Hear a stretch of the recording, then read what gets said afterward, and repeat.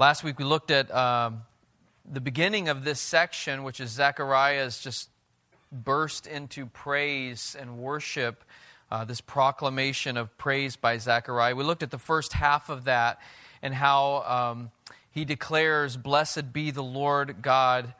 We looked at three things. Blessed be the Lord for Jesus, our Redeemer. Blessed be the Lord God for Jesus, the horn of salvation. And blessed be the Lord God for Jesus, our deliverer. Today we're going to look at the rest of that praise that Zechariah gives the Lord. We'll look at 2 points about that. First, blessed be the Lord God for giving knowledge of salvation and forgiveness of sins. And secondly, blessed be the Lord God for Jesus, the sunrise from on high. So let's stand and read the text. Beginning with verse 76. "And you, child, will be called the prophet of the Most High, for you will go before the Lord to prepare His ways, to give knowledge of salvation to His people and the forgiveness of their sins, because of the tender mercy of our God, whereby the sunrise shall visit us from on high, to give light to those who sit in darkness and in the shadow of death, to guide our feet into the way of peace. And the child grew and became strong in spirit, and he was in the wilderness until the day of his public appearance to Israel." Let's pray. Father, again, we are so grateful for your word. Cannot thank you enough for making known to us the way of salvation, making known to us the means by which we can be saved and have a relationship with you. And you do that through your word. And so we thank you, and we want to be attentive to it, Lord. We want to fear and honor you in our hearts as we look to your word. We want you to speak to us, God. And so I ask that you would work in this time, that you would do what only you can do, that you would awaken hearts. Awaken us, Lord, to you, to your goodness, to the sunrise from on high, Jesus, your Son, the glorious one. We pray in His name. Amen. Go ahead and have a seat. Blessed be the Lord God for giving knowledge of salvation and forgiveness of sins. What a blessing to think that the Lord has given us His word. And not just that, but throughout history has given people to proclaim His word so that we might know Him. You think about that, right? How did you come to know Jesus? How did you hear about Jesus? Someone told you, right? Someone told you the gospel, whether it was a neighbor or a coworker or a Sunday school teacher at the church you attended when you were little, or a sermon that the pastor of the church you attended when you were little preached. Somehow you heard the gospel and believed.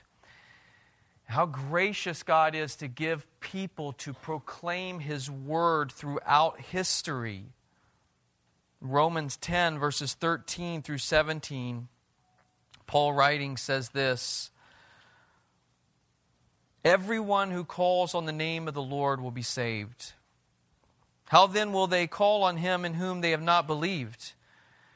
And how are they to believe in Him of whom they have never heard? And how are they to hear without someone preaching? And how are they to preach unless they are sent? As it is written, how beautiful are the feet of those who preach the good news. But they have not all obeyed the gospel. For Isaiah says, Lord, who has believed what he has heard from us? So faith comes from hearing, and hearing through the word of Christ." And in God's faithfulness to give people to proclaim the gospel, John the Baptist is born. John, one who would proclaim the way of the Lord. John, whose life was given and meant to prepare for Jesus. He's filled, Luke 1 says, filled with the Spirit, even from his mother's womb. John is a unique, not ordinary man, proclaimer of Jesus. Set apart as a prophet who would spend his life preparing for Jesus, pointing to Jesus, and then perishing for Jesus. That was his whole life, just an arrow to Jesus. And here's Zechariah, his father, holding this 8-year-old baby. Verses 76, 77, you, child, will be called the prophet of the Most High, for you will go before the Lord to prepare His ways, to give knowledge of salvation to His people in the forgiveness of their sins.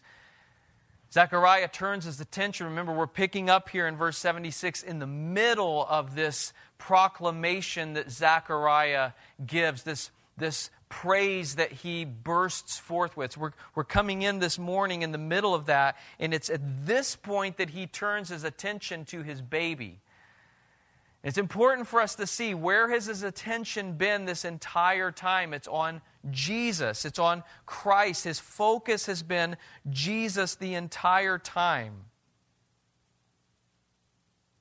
That's what comes first for Zechariah. And even as he speaks to his boy, his little baby, 8 days old here, it's about Jesus. You, child, will be called the prophet of the Most High. That's Jesus. You will prepare the way for Jesus. Your life, John, will be about Jesus. This is something that all parents could learn better. The joy of parenting is secondary to the joy of Christ.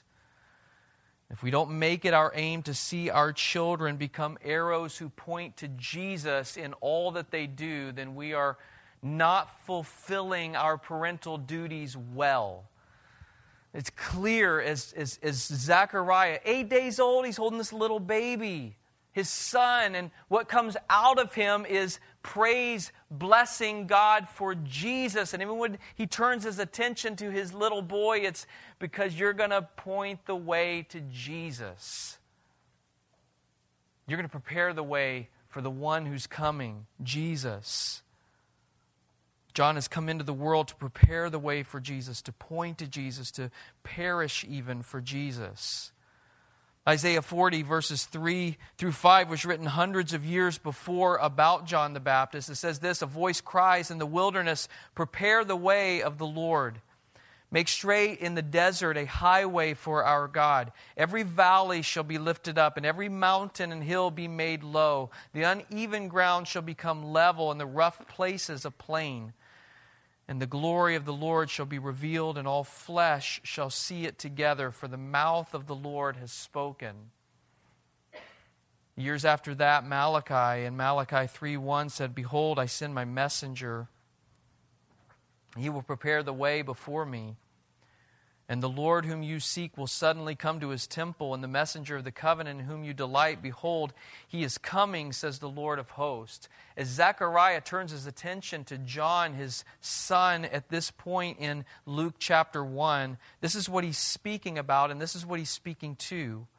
What these prophets had proclaimed hundreds of years before, Malachi 400 years before John the Baptist was born, Zechariah now is declaring to his son and really declaring the time has come.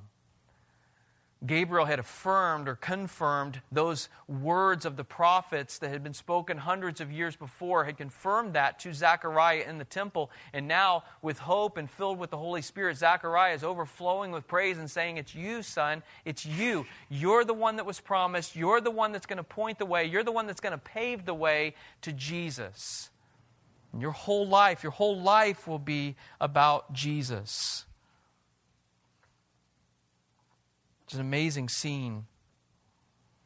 Zechariah holding this little 8-day-old baby and prophesying by the power of the Spirit what would be true of him. I remember with all 5 of the boys just at that size and that age, how tiny, and you just hold them, and for all of us, we don't know what's coming, right? We don't know what's ahead. We don't know what God's going to use them to do. We just love them so much. And that's Zechariah. He's got his little baby, his son in his arms, and 8 days old, and he's his dad. This is John the Baptist's daddy. But he knows. He may not know that his son's going to die. He may not know that his son's head's going to be cut off because of his ministry preparing the way for the Lord. But he knows that this is the one set apart to prepare the way for Jesus, the Son of God. He goes on in verse 77, You'll go before the Lord to prepare his ways, to give knowledge of salvation to his people in the forgiveness of their sins. To give knowledge of salvation to his people in the forgiveness of their sins. This knowledge that he's talking about is more than just a head knowledge. It's a knowledge that leads to repentance. A knowledge that leads to turning away from what is not God and turning to God. It's a knowledge that leads to repentance, bringing forgiveness of sins. There are people who know about Christ, who know a lot of things about Christ, but they do not love Christ. They do not trust Christ. They do not have their hope in Christ, and therefore they have not repented and not received forgiveness. But God is sending John the Baptist to prepare the way of the Lord. And in that preparation, he will give the knowledge that leads to repentance. Mark 1:4 says that John appeared baptizing in the wilderness and proclaiming a baptism of repentance for the forgiveness of sins. Repent, John would preach.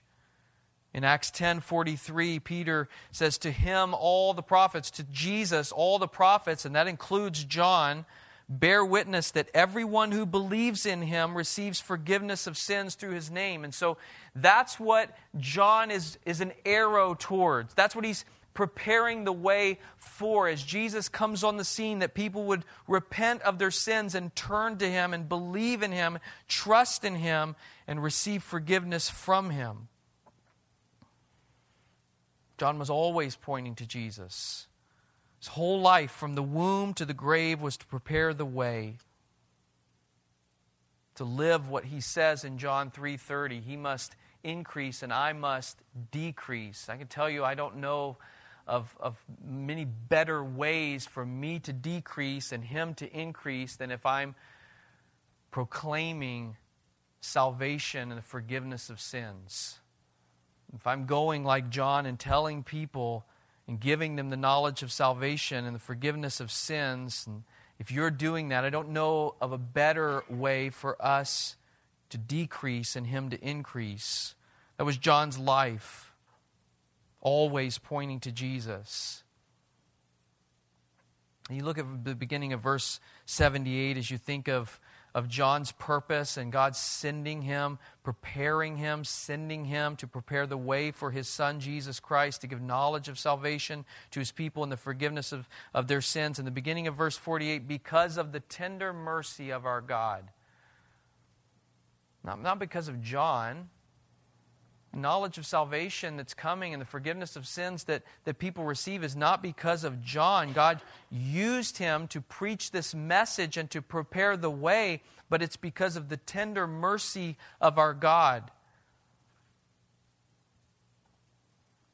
Whatever knowledge we have of salvation is all and only because of the tender, compassionate, heartfelt mercy of God.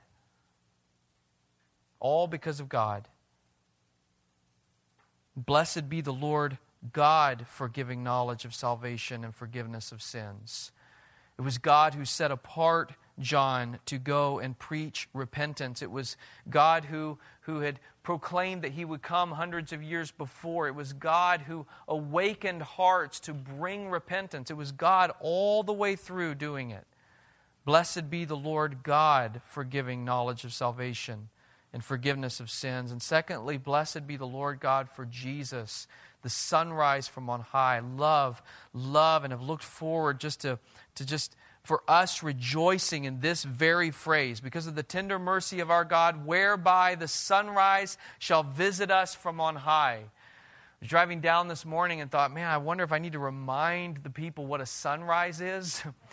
It's been a long time, right? We haven't seen the ball up in the sky for a while. You can Google it, but they'll bring back memory. But this picture is so much greater, right? God's tender mercy, whereby the sunrise shall visit us from on high. Jesus. The brightness, the glory, the majesty of God coming to this earth. Jesus.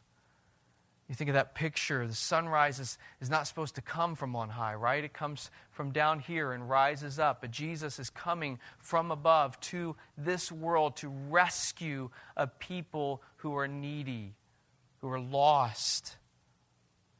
The sunrise from on high.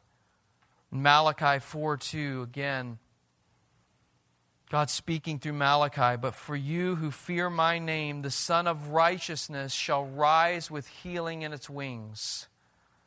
You shall go out leaping like calves from the stall." Is that our response?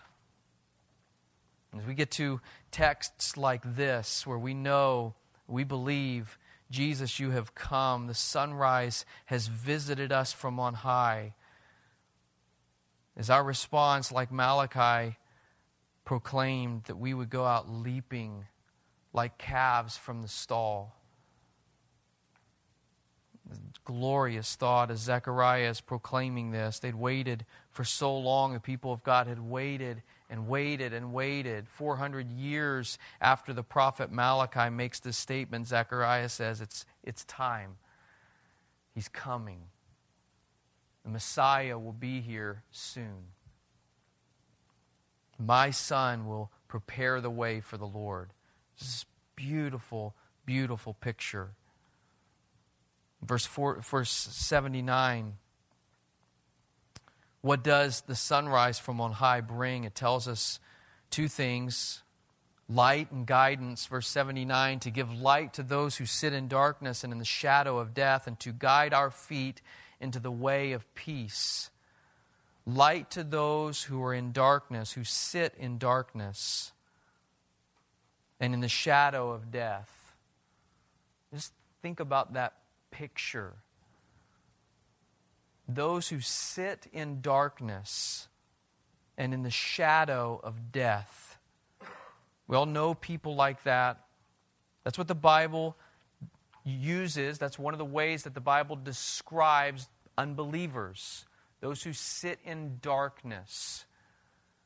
Those who are in the shadow of death. And Christ came to give light to those people, to you and me. We were all that. We were born that way. Born in darkness, born sitting in the shadow of death.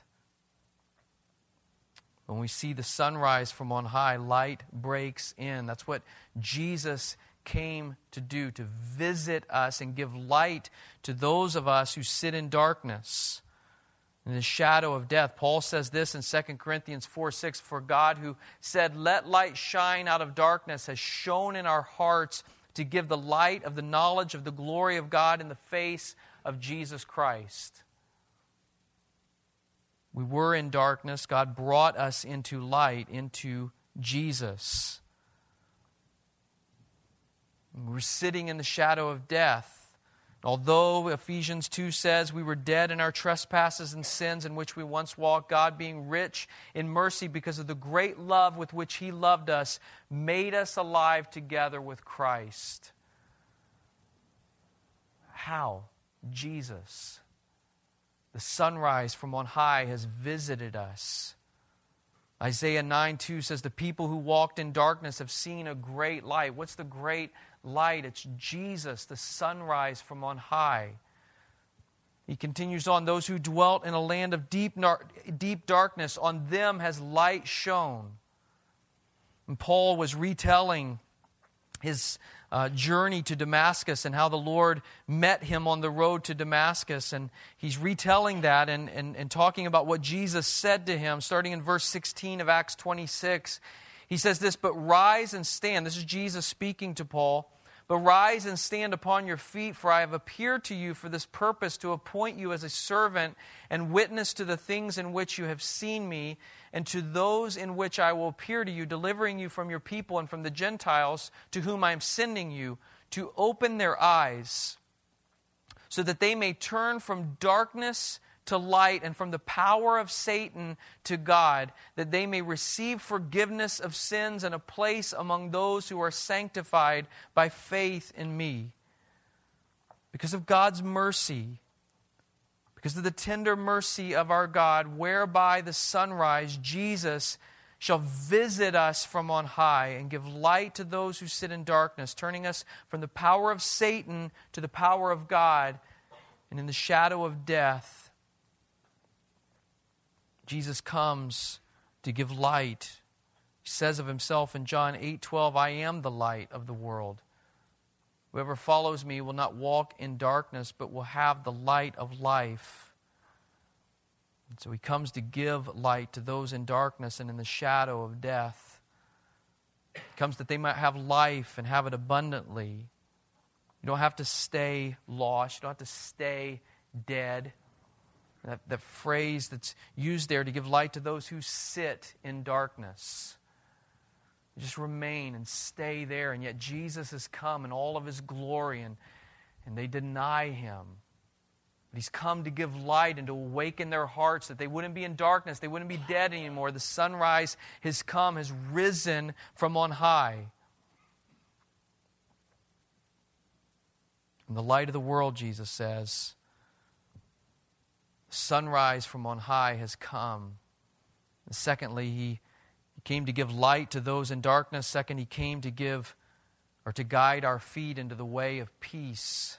He doesn't deliver us from darkness and death so that we continue to walk in darkness and death, so that we continue to walk in sin. He does it so that we would glorify him, so that our lives would be about this sunrise from on high, so that we, like John, would spend the rest of our days as an arrow pointing to him, preparing the way for him in other people's hearts and pointing to him. And even as Jesus says, if we must, to perish for him, that we would deny ourselves and take up our cross and follow him. He came to guide our feet into the way of peace, obedience to him. Isaiah 9:6 says that Jesus is the Prince of Peace. And so those who follow him, if we follow him, we ought to be people of peace. We ought to be people who just know peace and live peace. We're not quickly stirred away from peace. He is our peace. In John 14:27, Jesus said, peace I leave with you. My peace I give to you. Not, I'm the Prince of Peace and I'm taking my peace with me. I'm leaving my peace with you. Not as the world gives do I give to you. Let not your hearts be troubled, neither let them be afraid. I give you my peace, Jesus says. I would ask you, are you walking in that? Are you walking in peace? And if not, is it because you're not trusting the Prince of Peace? You're not believing that the sunrise from on high reigns and controls the sunrise here below and all other creation and holds it in his hands, and therefore is not unaware of your circumstances.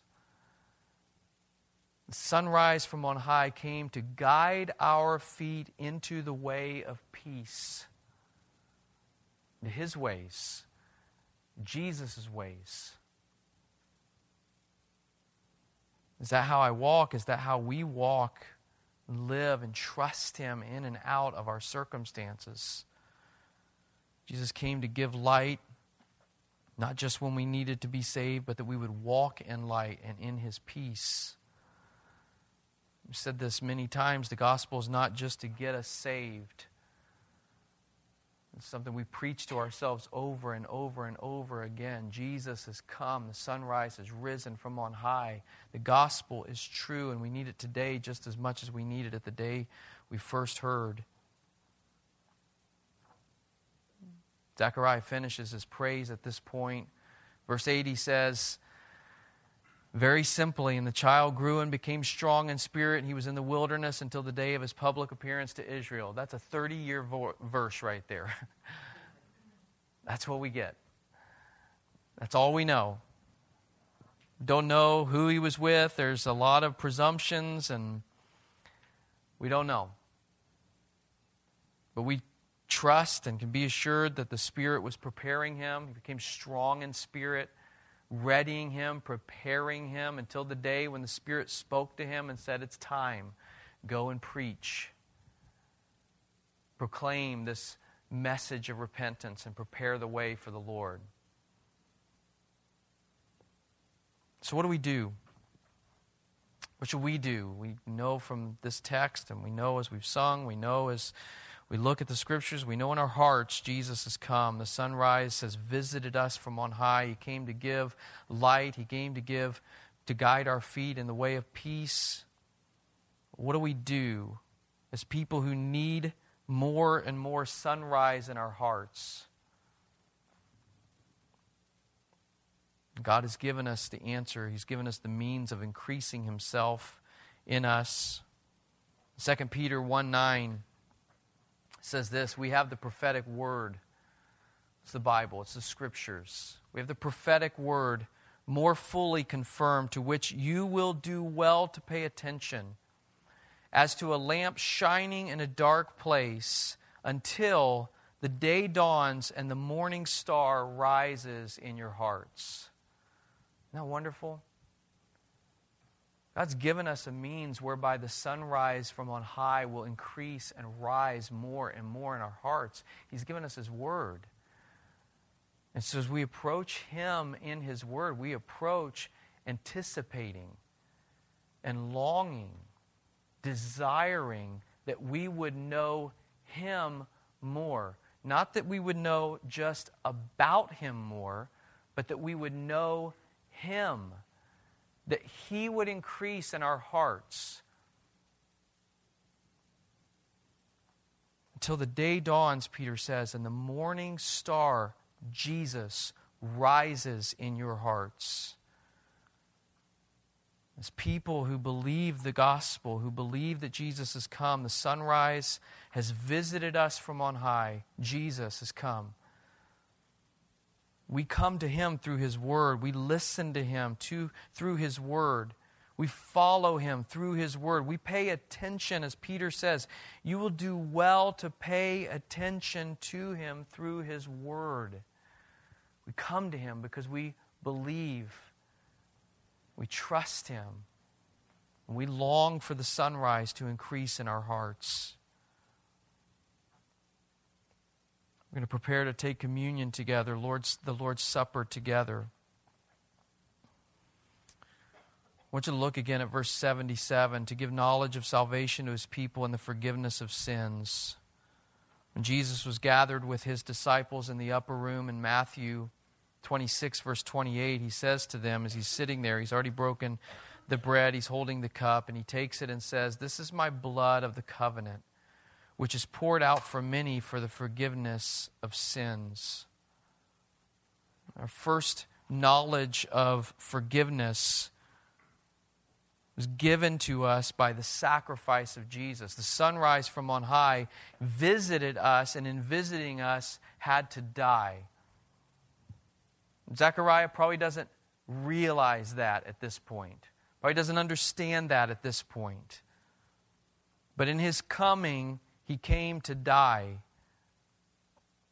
And that knowledge that we have is reinforced in us, reestablished in us as we remember and even as we partake of the Lord's Supper. That's why Jesus gave it to us. Take this in remembrance of me. Paul says, as often as we do this, as we take this, we're proclaiming the Lord's death. That the truth of the gospel, the truth of verse 77, our knowledge of salvation and forgiveness of sins is being reinforced, reestablished in our hearts as we take the Lord's Supper together. As we believe again and again and again in taking the bread that this is a symbol of His body that was broken, and taking the cup, this is a symbol of His blood that was poured out for the forgiveness of our sins.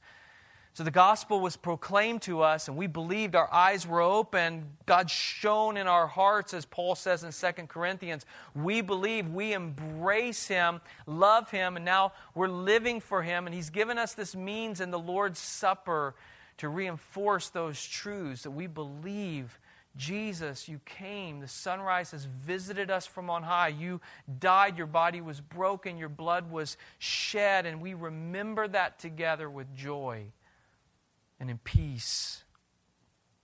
And so as we take the bread and the cup, we do it as a means of reinforcing this knowledge of salvation, reinforcing the truth that our sins are forgiven, wiped away, washed away. So I'm going to pray and we're going to sing. They're going to pass out the elements and then we'll take them together. Father, thank you for your goodness and your grace.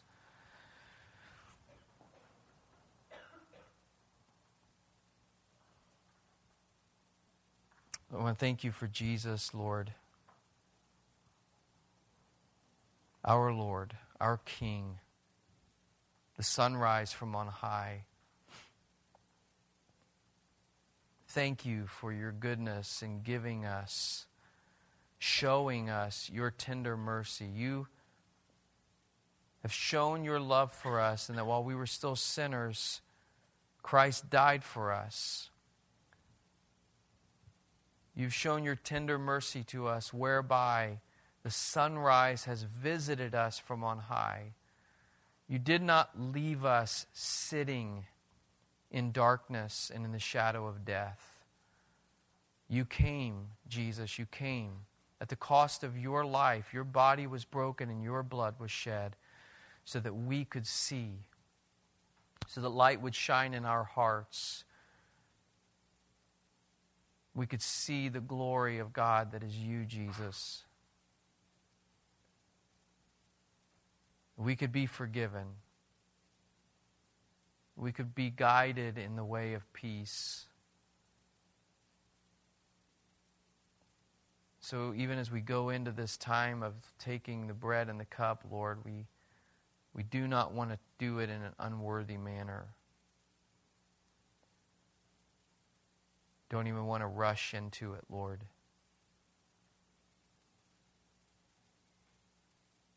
You have come. And so often we can take the bread and the cup, we can remember, we can think, and even believe that the sunrise has visited us from on high, and yet not respond the way that Malachi, the way that you said we ought to respond. Skipping, rejoicing like calves from a stall. Lord, help us that even now in our hearts that we would think and we would truly remember, that we would not take these moments for granted, but that you would reestablish and reinforce the gospel in our hearts, even through these beautiful symbols that you have given us, the bread and the cup. We want you to be glorified in our hearts and through our lives. We want to be like John in pointing to you, Lord. So God, help us, we pray. Even as we sing, help us. As we hold the bread, as we hold the cup, help us by your Spirit. In Christ's name, amen.